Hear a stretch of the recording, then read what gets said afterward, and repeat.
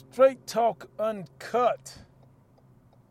Hey, what's going on, everybody? It's Tellis, back with another edition of Straight Talk Uncut.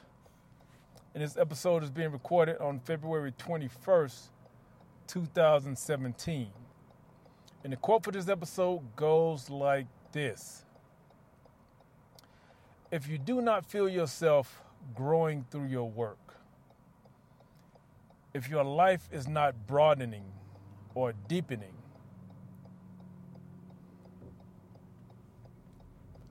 Straight Talk Uncut. Hey, what's going on, everybody? It's Tellis, back with another edition of Straight Talk Uncut. This episode is being recorded on February 21st, 2017. And the quote for this episode goes like this: if you do not feel yourself growing through your work, if your life is not broadening or deepening, if your tasks are not a perpetual tonic to you, then you have not found your place. Again, if you do not feel yourself growing through your work and your life is not broadening or deepening, if your tasks are not a perpetual tonic to you, then you have not found your place.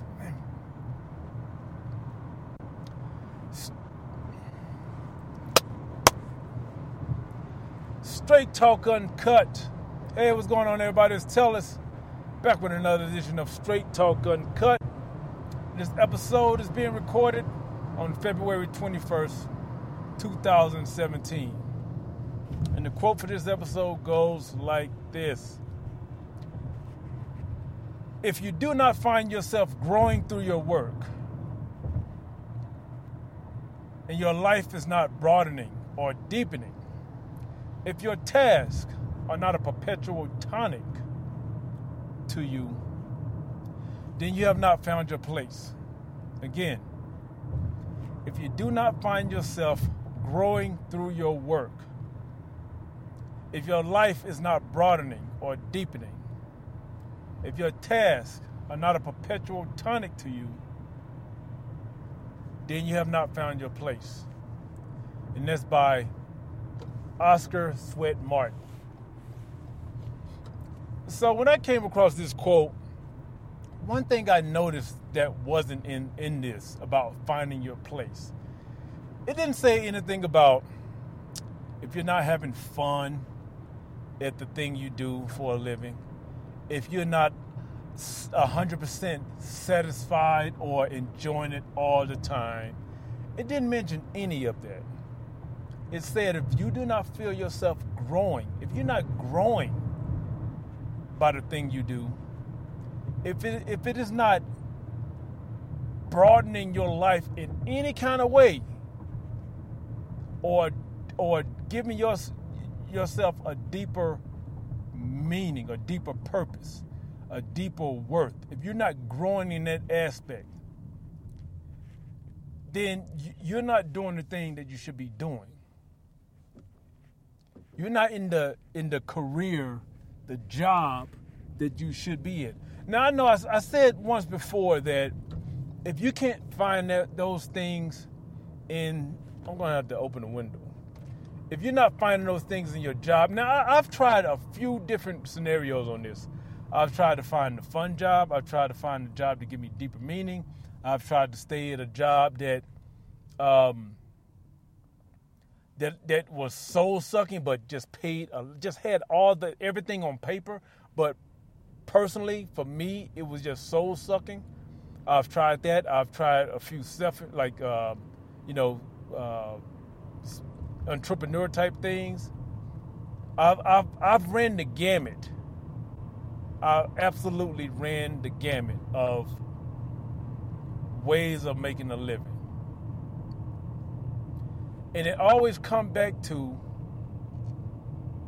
self-employment. It just keeps coming back to that. Because what I found in self-employment is even the things that you don't like to do, when you're self-employed, you're going to find yourself gaining a deeper meaning, a deeper self-worth doing them for yourself over doing them for someone else. And that's just, and I'm going to say that's just fact. For me, it was fact. You know, and for a majority of the people I talk to, it's just fact.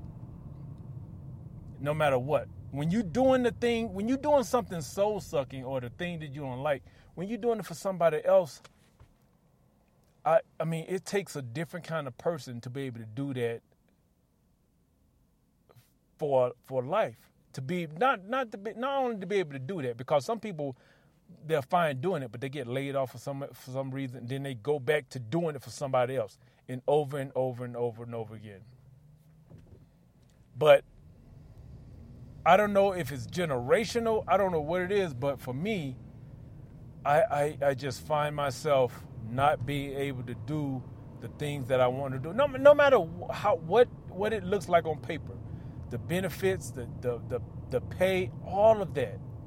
No matter what it looks like on paper, I find myself, when I'm doing it for myself, I find a way to do it. And one way that I started to find a way to do it is to become a master at it, to like go past the surface stuff. Like, one of the biggest things is paperwork. No matter what, when you're self-employed, there's going to be some paperwork. I don't care what you self-employed doing. You can be a plumber. You can start a plumbing business.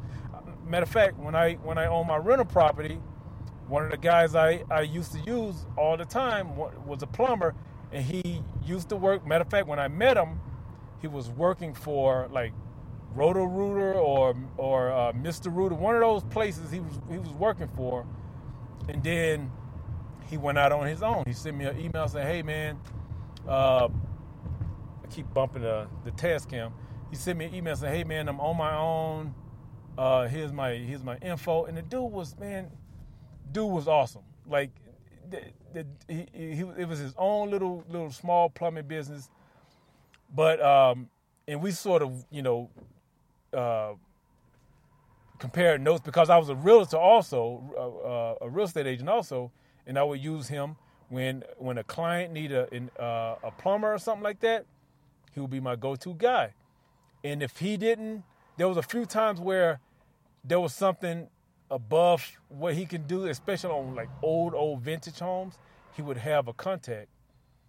And when we used to, I call him for a job. He asked me, "Hey, how's it going?" He had kids too, how's the family and everything. And we'll talk about like being self-employed.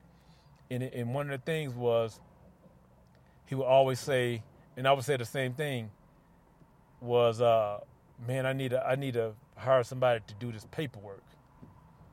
It was the Achilles heel for both, not just for us, for a lot of self-employed people, because no one goes in business for themselves to do paperwork.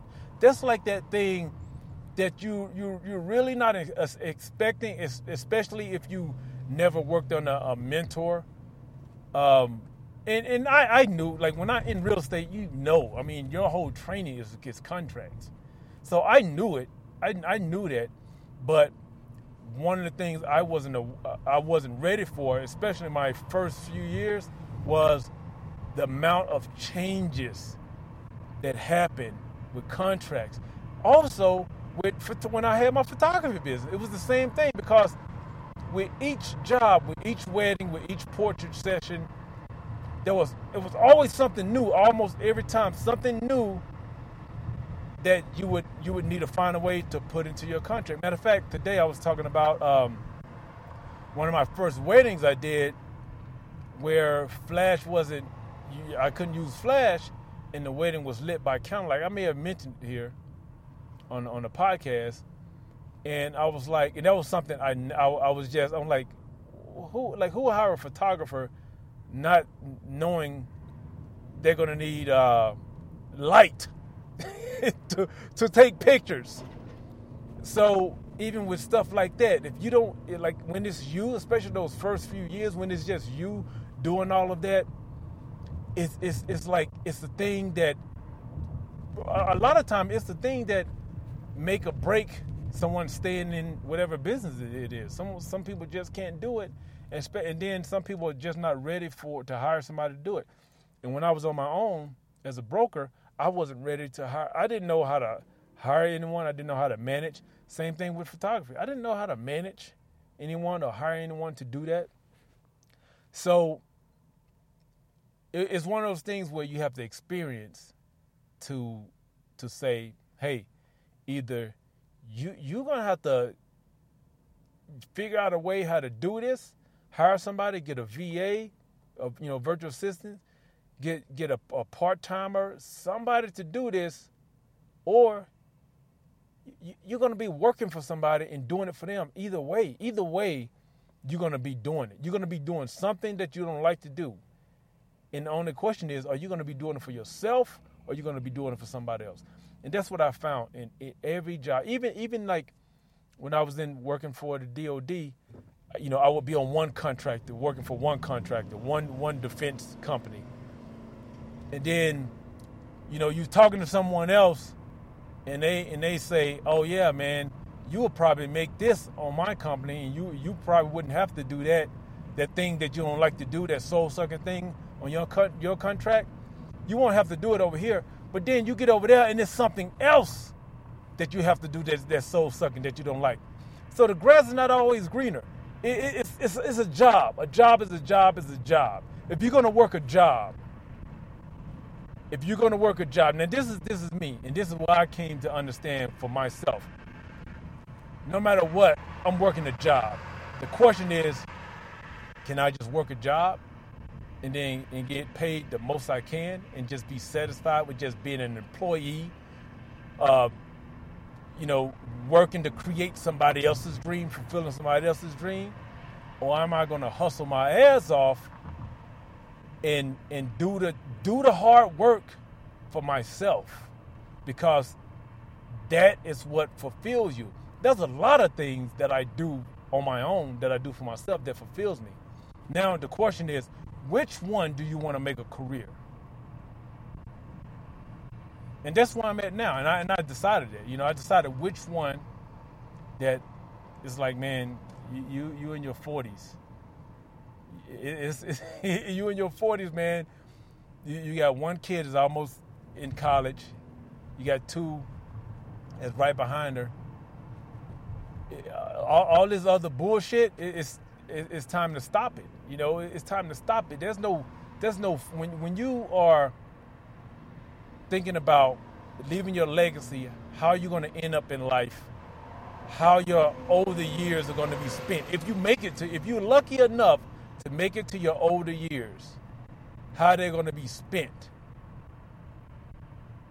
It comes down to, are you going to leave something to be talked about over those years, or are you just going to be another payroll account number? And then hope something sticks in the end. Something sticks as far as a pension, a 401k, something like that. Something that's written in the plan that we're supposed to follow. Hopefully some of that stuff is still around when you get to your older years. Or are you going to write your own script and make sure something is waiting for you when you're in those older years? That's really those are the only two choices. Now you may say there's a third choice. You can do both, but that's hard. I tried to do that. I tried to work, for somebody else and on the side do my own thing. Man, that's hard. It's hard because ultimately what's going to happen, you're going to be tempted by that script that's already written for. All you have to do, here are the steps. Just follow them. Follow them. Keep your head down. Don't worry about being happy or anything like that. Take this. Your soul is mine. I'm the company. Here's the instructions. You follow them, and I can guarantee you, if you do a mediocre job, just stay just above the water, you're going to get this, and this. All the things that are written into the plan that somebody wrote a long time ago. And that's all you have to do. or you're going to be the one saying, hey, man, I got to create this shit on my way. Matter of fact, you know what? That's not even true because you're not really creating it. Even when there's so many people that's done it before you. All you have to do is find the one you want to follow, the one that's done it, leaving their legacy, working for themselves. Find the one you want to follow, get up to a certain point, and then start injecting your own little ingredients into the recipe to customize it and make it yours. So that's even better. Both plans are written. Both plans are already written for you. Matter of fact, the quote from Oscar Sweat-Martin, he's the guy that created Success Magazine. Look him up. Look up this guy. And he follow his plan. Follow the way he did it. You know? Matter of fact, I don't even know if Success Magazine is still around. But yeah, so it's already written. I listen to audio programs of people that's already got that part written, and it's just as many has done that as the people you're working for. Matter of fact, the companies and the people you're working for, chances are they're one of the ones who wrote the plan, and now you're working for them to continue that plan. So that's your choice. You can do that. Continue working off somebody else's plan with really a 50% chance at the end, maybe not even 50%, that something's going to be waiting for you at the end. Or yeah, it's a little bit riskier when you are following somebody else's recipe, but sprinkling your own little ingredients in there along the way. You know, because there's so much more room for interpretation. We just don't get too froggy. That's why I messed up a lot of times in the beginning of my first few projects. Is I started off trying to inject too much of my own ingredients in the recipe. The recipe was fine. But I wanted to. Oh, you know what? Let me try this before I even tried the recipe the way it is. So sometimes you can't do that. Sometimes you got to follow the recipe exactly like it is. And then once you start hitting those goals, hitting those markers, and you have room to, sprinkle a little of your own little ingredients in there. Not too much, just a little bit at a time to see how it comes out. And then, you can gauge.